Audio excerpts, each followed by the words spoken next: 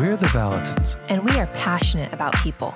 Every human was created for fulfilling relational connection. But that's not always what comes easiest. We know this because of our wide range of personal experience as well as our years of working with people. So we're going to crack open topics like dating, marriage, family, and parenting to encourage, entertain, and equip you for a deeply fulfilling life of relational health. All right, man. Here we go. Yes. Welcome back, everybody, to Dates, Mates, and Babies with the Valentins.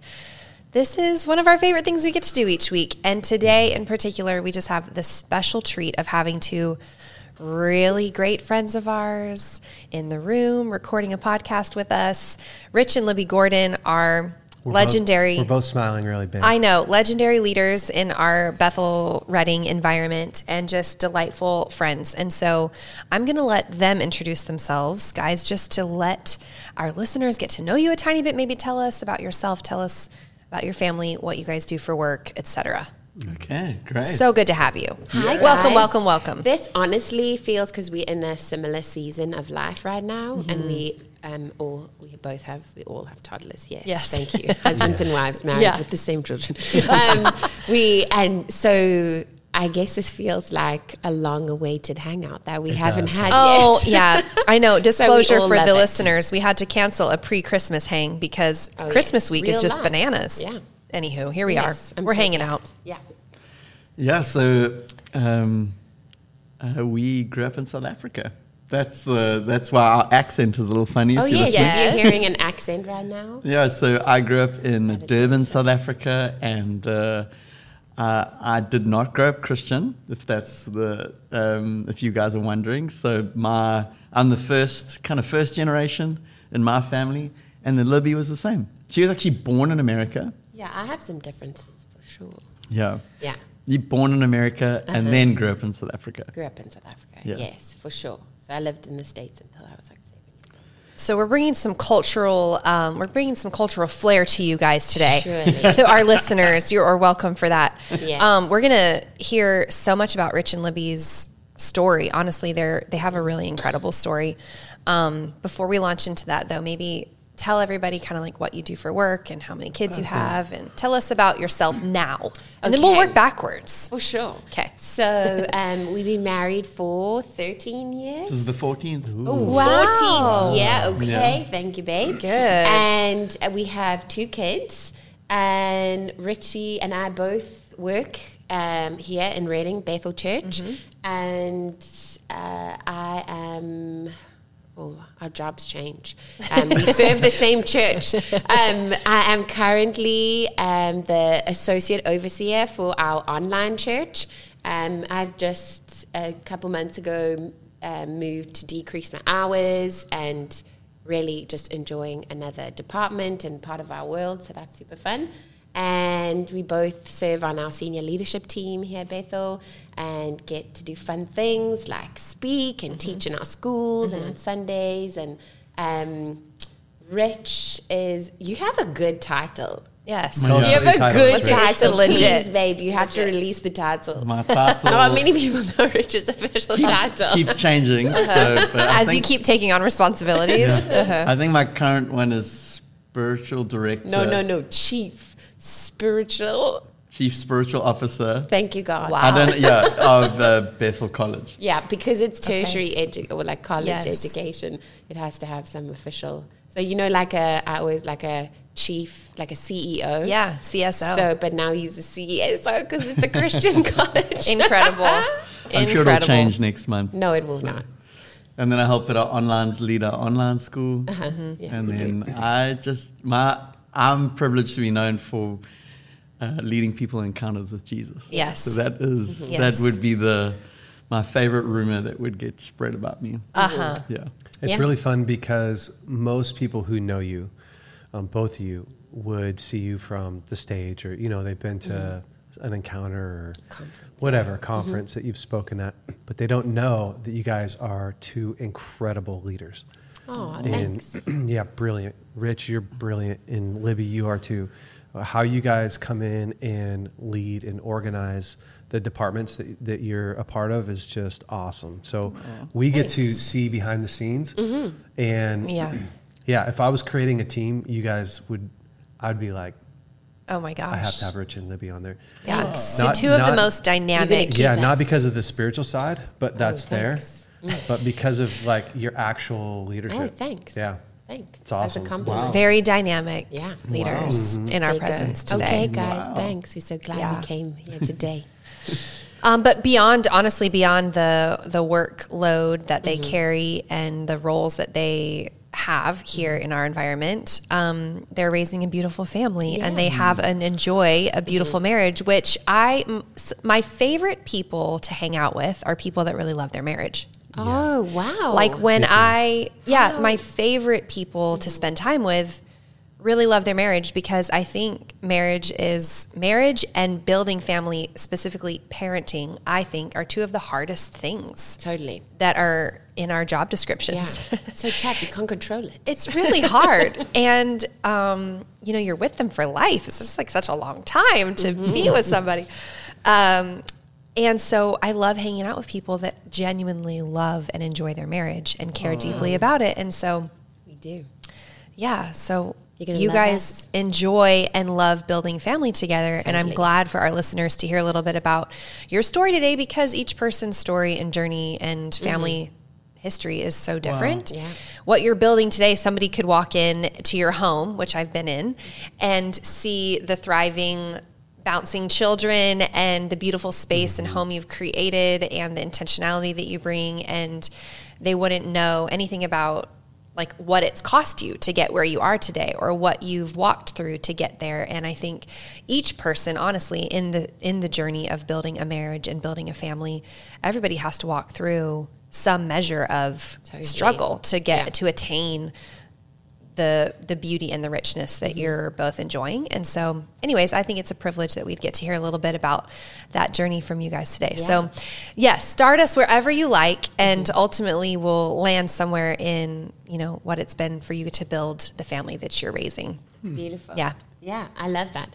I also thought really important, we can probably touch on that a little bit later, but a key thing Richie does as well is he travels actually a ton, or at least you travel once a month, and navigating that. But and that's been a story probably of itself. So we can touch on that. Yeah. Of how we navigate that as family and a husband and wife and kids and all those beautiful things. But yeah, it totally has a ton. Our life is super on purpose and very intentional. Yeah. I don't know if there's anything that I find really beautiful or super valuable in our lives that we kind of bumped into. Right. If I look back in our journey, I think those were really intentional decisions, maybe some very unglamorous times and hard decisions. And then now I kind of feel like there's a ton of harvest of us living in the fruit of it, where it does feel unconscious and we can just enjoy and live, and some of the things that we had to work really hard for now just happen. Yeah. So that feels fun. Yeah. I was born into a really talented, really gifted family. My dad was studying his master's in law at Tulane University in New Orleans, and that brought my parents to the States. And I was raised in Pasadena until I was about 7 years old, and my parents got separated during that time. And my mom ended up remaining and heading to South Africa, of course, where she was raised and the support structure is and the family and friends. And I remained there until we moved 10 years ago. 10 years ago to come to Redding in California. And since then was raised probably from, I think maybe up until 13 years old. I had moved with my brother maybe like 16 times. Wow. From when I was 7 up until about that age. Wow. As my parents just navigated what they would do in their journey and in our family, they remained married for a few decades, but probably about every year they would, separate for some time over those few decades. Wow. And so although we remained as a unit, there was definitely some unsettledness, and I definitely developed a real association with performing for love from a super young age. I can look back now and remember I had a gorgeous teacher when I was in second grade, and we had an arrangement with the teacher that her name was Miss Cousins. She was so divine. And for me to do my worksheets, I would have to sit on her lap and have her reassurance for me as a second grader to finish my worksheets, because I would just, anytime I felt like I was being measured even had to fill in worksheets as a little child, I would just cry and have like high anxiety. Wow. And definitely, navigated that in my own journey. From a really young age, I had a lot of anxiety, and didn't feel that like deep sense of security. I definitely know both of my parents, like all of us, try the best with what they're given. My family was nominally Catholic, so kind of I went to catechism, but only picked up a few things, right? Because when we're kids, we watch our parents' actions more, or people, or the leaders in our lives more than what they say. Absolutely. So we went to, church maybe like once a year on Christmas or like Easter. And so I remember picking up a few things about God, but kind of the things about like, Old Testament, going to the altar, Totally. sacrifice, some of those scary things, and kind of equated that. I always believed in God, and I always knew. I saw examples around me. Somehow I have a good recognition of a few marriages, like my friends' parents, that I really appreciated, or going into their homes as friends and feeling safe or enjoying it. But I always thought from a young age, God helps certain people and he chooses to not help others. So I always looked at other people and thought, oh, God's helping them. But as for kind of me and my family, I'm going to have to just make it work or be super brave. Yes. And my mom is so vivacious and just so divine, and she's amazing. She was a high school teacher while I was growing up. My dad practiced law, and she would train me, even I remember when I was young, to kind of control my breath when I was crying so that I could stop crying, so I wouldn't kind of evoke any other situations, and I could function in school. And so it was like a party trick that I could be so stressed or so inundated with emotion, but I could from an outside perspective, again, Nobody like would know. performing, I could control like my facial features or like my breathing. And it was her, trying her absolute best, because she didn't want me to be held back by anything. But really out of that developed some really unhealthy, I was very high functioning, I would say.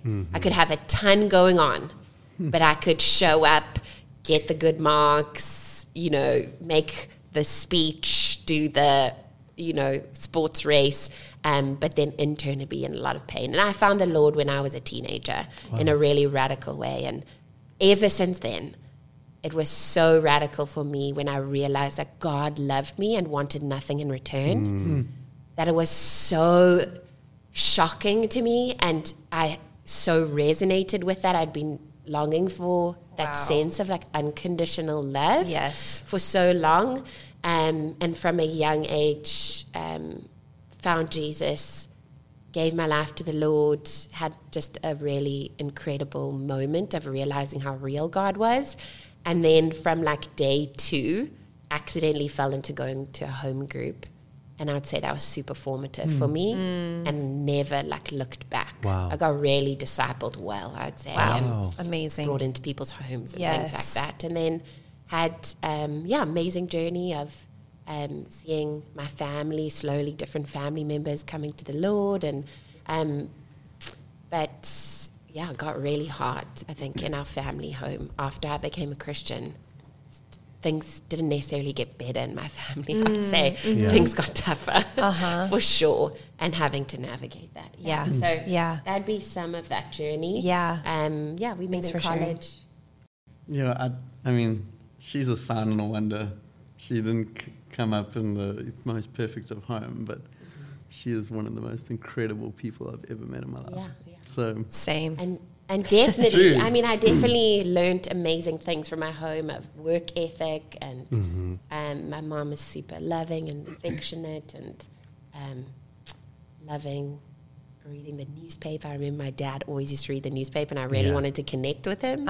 So I got into this habit, and I still do it to this day. Like every morning, I want to read the newspaper. Wow. I love that. Affairs and like some really fun stuff. She's a genius on pop culture. That's amazing. She knows everything about pop culture. No, not everything. I'm out of it now. I'm in a different season. But you are the resident expert. You are the expert. Oh, she is. Okay. Rich, take us through a little bit about how you grew up. I think just the thought is, it's so weird sitting here and talking about our upbringing, and that it would actually help people. It's so fascinating to me. You know, the decisions you make as a young man in quiet.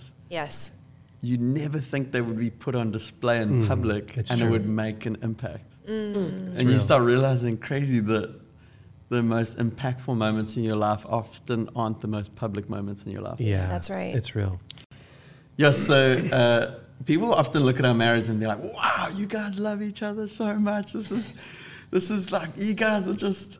So the feedback we probably get most would be...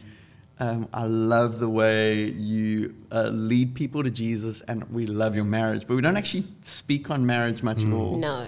But that would be your marriage has impacted me. And I had so much fear around marriage. I was never going to get married. Even when I became a Christian. Wow. I totally spiritualized my dysfunction. I was going to, count for Jesus. She's going to be a martyr. Well, maybe I still will maybe be. she still will be. Not on my watch. Exactly. But I really was like, I'm not going to get married, reading Paul's letters of singleness. Yes. But I was totally scared. Totally So much fear. self-protecting. For sure. Yeah. Okay, you, babe. Yes, I'm I talking grew about up myself. South Africa. I've got 2 older brothers and a younger sister. I grew up in a home where my mom and dad love each other so much. Every morning they would go and have coffee together in our garden, and that would they were definitely each other's best friends. I always thought in the beginning of our marriage you were going to leave me because that was like kind of a normal thing. And you thought I was crazy because you'd still to this day your parents are together. You're like, that never even enters my mind. And I'm like, I think about it all the time. Yeah, so it's so interesting. Like, it's just not in my framework at all to think, separation. Opt out. Is, because I just watched a mom and a dad who they were each other's best friends. Oh. They had found, through the pain in their journey, they had found a peace in each other. Wow. And still to this day, they are best friends. It's really it's beautiful. beautiful. So I grew up not in a Christian home. I grew up in a very educated background. My dad's got 6 degrees. My mom's got 4 degrees. Whoa. My brother now has a double master's and a PhD, and my sister's got a PhD. And so I'd be the least educated, and I've got a master's degree in engineering. Wow. I am the least educated. And I have postgrad. And so I wouldn't say knowledge was a god, but I would say we were raised to really think and to really consider and ponder. And my mom would always say the Greeks would never end a thought with a full stop. It would always be a comma, because they would sit on concepts for years before verbalizing them or penning them, so that there was some depth to it. Whereas this generation will often just, like, as soon as a thought comes to them, they speak it out. Yes. Or they write it down and they post it. And so we were raised in that kind of very, like, deep thoughts.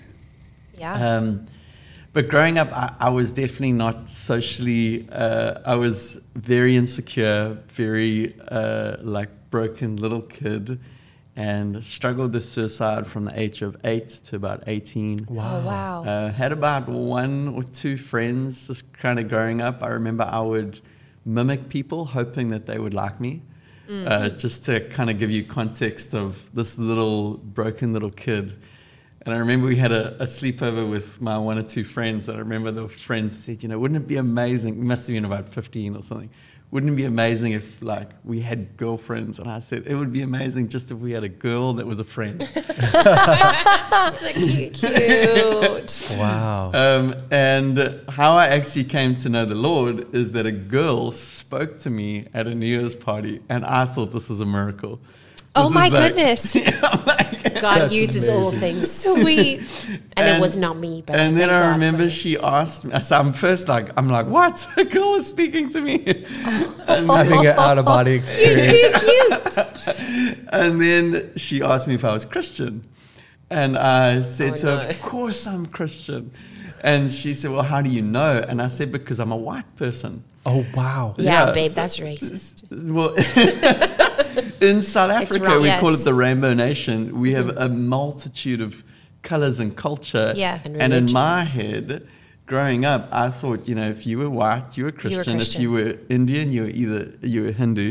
Yes. If you were very light-skinned Indian, then you must be Muslim. Yes. And if you were black, you were either Pentecostal Christian or you were African traditional. Yeah. Oh. Thank you, God, So- for your education and riches love. Right. So I just had no clue. Yeah. I had no clue No about the gospel story and so obviously the conversation didn't go so well. Yeah. After this, I said I was Christian because I'm white. Yeah. And so I thought, to impress this girl, I'm going to go to a church.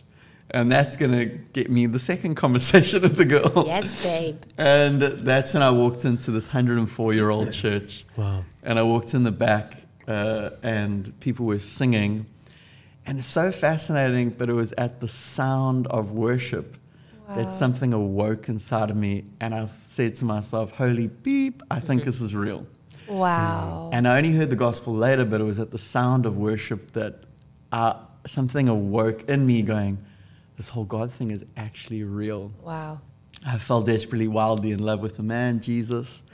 And I started to slowly transform. This kind of like wild, charismatic type of person started to come out as I started to fall in love with Jesus, and I started to feel more secure because I was receiving a love that I'd never received before. Wow. And so I'm suddenly like, I was never the loud type of person in any way, or overly loving type of person, super shy. Like I ended up working in the engineering space, and there was a guy that was working in the same job as me, and he said to me, I went to school with him. I was in every class with him. And he said to me, I can't even remember that we were at school together. Wow. So we were in the same maths class, English You were classes, making a very small science. footprint. I was trying to hide Yeah, totally. from, I was just so fearful of rejection. Yeah. And so after getting loved by Jesus, this wilder man started coming Became out. yourself. And I started realizing, there was, that's not the goal, but that's what was being hidden underneath. Wow. And then meeting Libby. We met in college. We met in college, Yeah. but that was a life-changing moment for me. Okay, yes, babe. Well, yeah. Because I got saved in this 104-year-old church, and so relatively conservative. And then I met this woman that she would walk in rooms, the atmosphere would change as she would speak. She would put her hand on people, and then suddenly people's bodies are getting healed. She would look at people and she would know details about their lives, but she'd never met them before. Basically, I knew the Holy Spirit. Well, Right. And I was like, what is this magic? And It's not magic at all. and so I call her the window of the more of God. And so she became this window into what is possible. And I remember going to bed the one night, and I thought to myself, there's a scripture. Unbeknownst to you, sometimes you entertain angels. And I thought, maybe She's in an this angel. window of my world, this is an angel that I'm entertaining. Oh my gosh. Giving me a little taste of what is possible. Thank you, Jesus, for making me look good. Yeah. And then you married me and found out I was very normal. I married that angel, Okay. and now our children are little angels. Yes. Yes, little They've been no trouble at all. No trouble. No trouble We at have no all. problems in our lives. No. But the whole And then journey we of floated on a cloud ever the since. journey of dating Yeah. to marriage Yes. was, everyone's like, wow, you're the most beautiful connection. I'm like, there was a journey. Yeah, for sure. It was a beautiful journey. Can you guys take us through a little bit what it was like when, after you got married and started having kids? Like, how did your relationship change, and what were some of the challenges that you found yourself facing in, like, what was having kids like for you guys? Yeah. Wow. I think Transformational. Yes, I think we had got to a really amazing space in our marriage. We had gone through kind of a ton of situations where we'd walk through together, navigating extended family situations and health stuff and moving across the world Yeah. and all of those things. And I remember we really felt like we were ready and we wanted to have kids. And there was... But you never really ready. you never really ready. No. You don't know what Never. you're asking You can for. always think also of It's reasons not to. That's true. There's never, I don't know, anyway, out of all my friendship group and us, where you have this, glowing moment where you suddenly feel like, everything is lined up. Yeah. And I may now have children and it's Yeah. all perfect. No. And obviously much less than you, Lauren, but we, I think for about a year and a half or 2 years, really tried to have kids, and it delayed from kind of the timeline we had wanted. We wanted to be married for 5 years, have children. We knew there was a ton of work we needed to do personally to create a family, and a ton of work together to welcome kids into that space where there was a solid foundation. And not everyone gets that opportunity, but if we were, God willing, we wanted to have that first. Yeah. But it ended up moving from 5 years to 9 years. Yeah. Because you can't control having No, children. I know. You can't wear, Not from the very Yeah. beginning. I know. And so one thing we were really thankful when I fell pregnant, the initial response was immense gratitude. It had finally happened. Yes. And we had just navigated a really kind of heartbreaking and tough situation in my extended family. And when I fell pregnant, I felt immense amount of clarity, actually. Some decisions I felt hard putting boundaries in for myself. And I'm glad I'd worked at those things to know I was worth doing that. Yeah, And good. I had that respect for myself, for our marriage, to put those boundaries in. But when I fell pregnant, I felt also this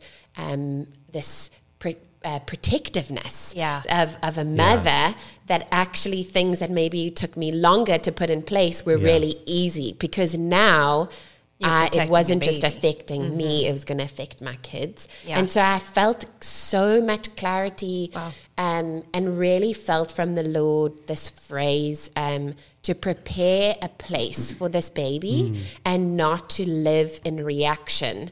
And so I knew our lives were way too fast-paced for the culture and the atmosphere in our home that I had dreamed of for my family one day.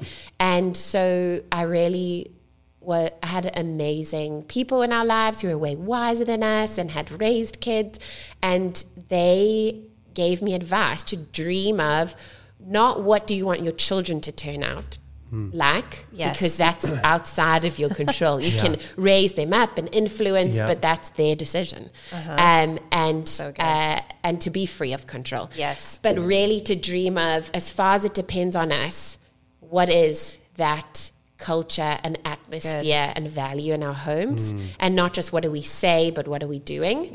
And so before we even had our first son, which was Moses, I really felt this invitation to have a real shift in our own lives. Yeah. And where Richie and I loved our jobs, we loved traveling, we really enjoyed actually a fast-paced life. I knew in that moment that the season had definitely changed it. Slow down.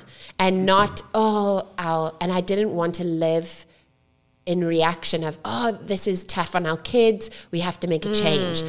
There was something powerful about me deciding before this baby comes into the world, whether it's prophetic or it's just a declaration over their lives, they are worth, whether they know it or not, they are worth me setting up a space and saying to them before they arrive, a place has been prepared for you.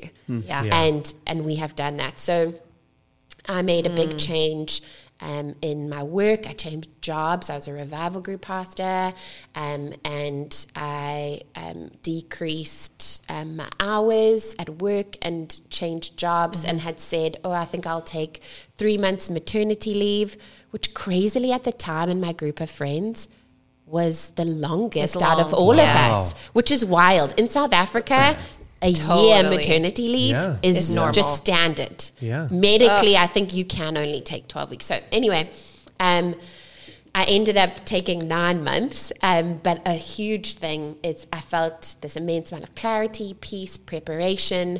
We looked at what our community was like, how we built community and a structure around us, and kind of set out those things together.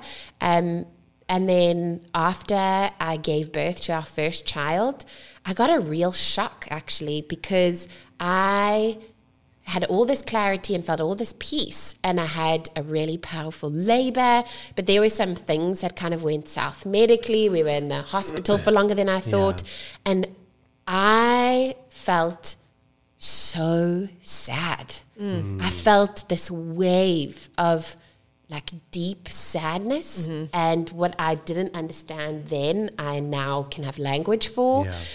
I felt really depressed, and I felt immense amount of anxiety. I've been through a ton in my life, and I have never, ever experienced that depth of depression and anxiety, and I just couldn't get out of it. And on top of it, I felt so much shame because this is the miracle. This is the moment we've been waiting for. I had all these amazing moments of preparation and dreaming and changing things to get ready, not just a physical room, but our lives had room. And I felt like something was wrong with me. And only on my second child, and after amazing counselor who I luckily had in my life beforehand, so she knew me before. And through her advice and wisdom and leaders in our lives and Rich having some real conversations with me, I realized I had really severe postpartum depression, but even more than depression, I had severe postpartum anxiety. And it definitely affected you in a real way, and just really was like the rug pulled out from under our feet. Because I had in my friendship group, all of my friends loved the baby stage. Like they wept when they realized their babies became toddlers. Totally. And I really felt what I imagined was the opposite of everything they were going through. And so that really triggered you too, for sure. It was really hard. I mean, what was your experience around that? I think, it was this is the happiest moment. And then your kid's in hospital, and then he's not feeding, and then we're not sleeping. It's crazy. And then Libby's got high anxiety, so she wants me there with her for every feed. So I'm not sleeping. And I'm gonna do everything I can to, like, she's my bride. She's she's like my favorite person in all the world. Man. So I'm gonna do everything I possibly can. So I started taking on way more than I should. I started doing like everything and staying up for every feed, sitting next to her. So now I'm hallucinating. I'm losing my. At one stage, Richard legitimately it's a great story. Hallucinated. Okay, yes, you should. So we're sitting. Oh my gosh! And like these are the stories about the newborn days that like when they happen to you and you've never heard that this is possible before, you wonder if you're going to lose your mind forever. And then you realize like, oh no, we need to tell these stories more often because this is way more common than we would know. Go ahead, Rich. What happened? What happened, Rich? So, I mean, I remember we just getting through it. We're just trying our best. Yeah. And I am so sleep deprived. Sleeping probably 3 hours a night for 3 months. Oh, God. And because it wasn't just the baby keeping Richard awake, it was me. Yes. Totally. And so now I'm anxious as well. I'm not a saint in this. I'm anxious. And I remember talking to Libby, and suddenly I'm in the pharmacy down the road. Not in the spirit. Just I am hallucinating. People because we're such a spiritual community, they're like, wow, do you think it was? We're like, no. It was not the Lord. It was sleep deprivation. And so I'm talking to Libby, but I'm with her. So yes, this is like 3 a.m. The room's like dimly lit because I'm nursing Moses and Rich is sitting on the bed. And I'm talking to her and we're having a conversation. And then suddenly I say to her, okay, I'm at the front of the line. I can get the medicine now. And she's like, what do you mean? I said, no, don't worry. There's just a couple people before me and then I'm going to pay. His eyes are open and he's saying this to me. And she's like, I'm worried, Rich. And I'm like, don't worry. I've almost got the medicine. Oh my gosh. And then I snap out of it. I'm like, that was wild. And I was like, babe, you're scaring me. What do you mean you're at the front of the line? You're in our room right now. Babe, look at me. Oh my God. Oh and then no. There was another moment. I'm sitting with her. I'm on the couch and suddenly I see this stampede of horses run through the room. Oh, Richard. And I'm like, what is happening? Am I going crazy? His eyes are literally open like, oh no. Again, not in the spirit. Just No. And so I remember thinking to myself, I'm not okay. No. Wow. And I think we were trying. Thank God that it dawned on us at that time. we were really trying to do it by ourselves in many ways. Yes. And I had so much shame around my anxiety. So much shame. I would have had, and I did when I finally asked for help. But I actually, I don't think I left my 3 months. room, our house for 3 months. Gosh. And I would come up with the most legitimate excuses, and I didn't even realize. And so Rich would think, "Oh no, this is Normal, or this is normal. You need this." She's hibernating. She's nesting. And you can romanticize that, or this is amazing. She's so driven, but she's choosing to be with our kids. I was not doing well at all. I would have, from the postpartum anxiety, I, for example, would be in the shower, and Rich is an amazing, amazing dad and so responsible, and he would have Moses, and in the shower, I would hear Moses can't breathe. And I would just hear it so many times. For the first time, I couldn't tell the difference between anxiety and God's voice. Wow. I'd pastored people through this. I had heard of that. I had a friend who had gone through it. I had never really understood, because for me it was so clear, the difference. Yes. But I was so under the waves. I was so deep under.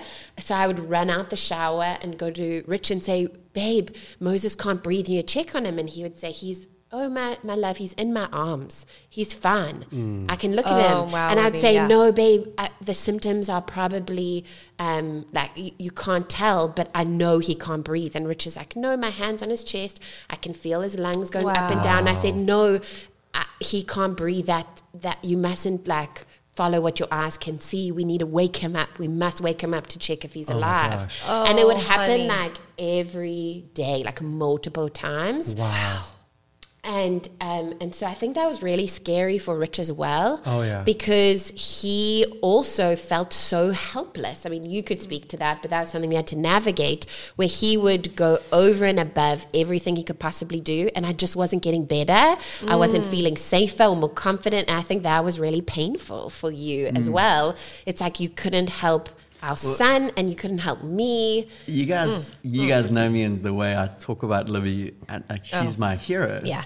And so she in many ways is a rock in my life, and as I'm a rock in her life. For sure. And so now I have this incredible, strong, wise, like woman in my life that's suddenly crazy. Yeah. Like, and so now I Acting start crazy. doubting myself. I start doubting because He started doubting reality, like truth. Because- Because he trusts me because so I much. trust her so Yes. much. Yeah. She's been such a rock in my journey as I have for her. So, and then we're in this place of such shame that we're not inviting Anybody people in. I remember there was one person that was able to come into the room. That was it, and it was after like maybe a My month. best friend, And that was it. And so I start doubting myself, and in many ways I look back and going, oh wow, I enabled that to happen. Yeah, I mean, you don't know what you don't know. Yeah. Right. How did you get out of it? Yeah. So I definitely, looking back, if I was talking to me in my specific situation, I would tell myself to get on medication. Yeah. So Yes. this was something that I couldn't pray away or worship away or have, no matter how much help I got, it was like a bottomless pit. Yeah. I needed more because it was anxiety. It wasn't a lack of help and support, or I had, access to all of that. So the first thing was Rich. Actually, I saw Rich breaking. I saw him crying when he was talking to me and letting me know he couldn't keep, I mean, even physically, he couldn't keep this insatiable need I had for, more of his time, more of him and help, and just that he physically couldn't keep it up. He was really brave and such a beast to tell me, like, You say that I was enabling. no, but you got to a point where you literally, thank God, like you couldn't. And he said, like, babe, I don't think this is meant to be our experience of this. And I think you need help. I think we need help. And I know he said it to me in love, but he was really strong. And he's like, I just can't keep this up. And in the moment, I was really angry with him.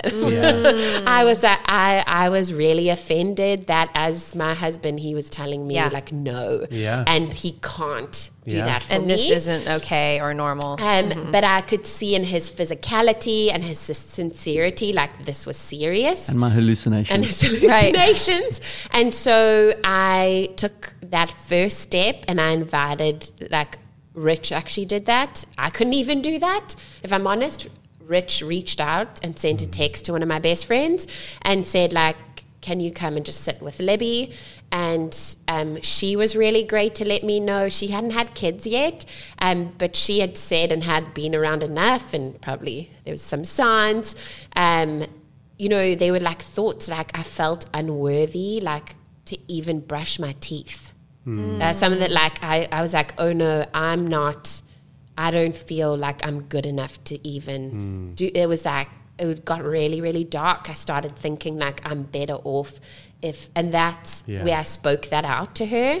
I felt like, started feeling like suicidal even, which is so scary to say. Oh yeah.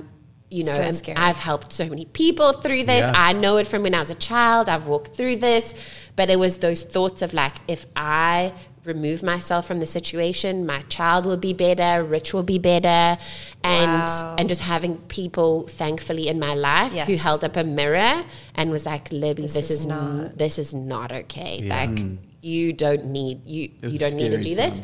And so she and Rich reached out. Luckily, I'd gone for counseling and I had amazing counselor for just our work and my life previously. And I couldn't leave the house, and I thank God for her. She's so amazing. She graciously came to my house and said this, I don't want to talk to you on the phone, Libby. I need to see you. Yeah. Because you can tell me the things you can be okay on a phone call. Yeah. She's like, put your FaceTime on. Let me see your face. How you doing? Actually, I need to come into your home.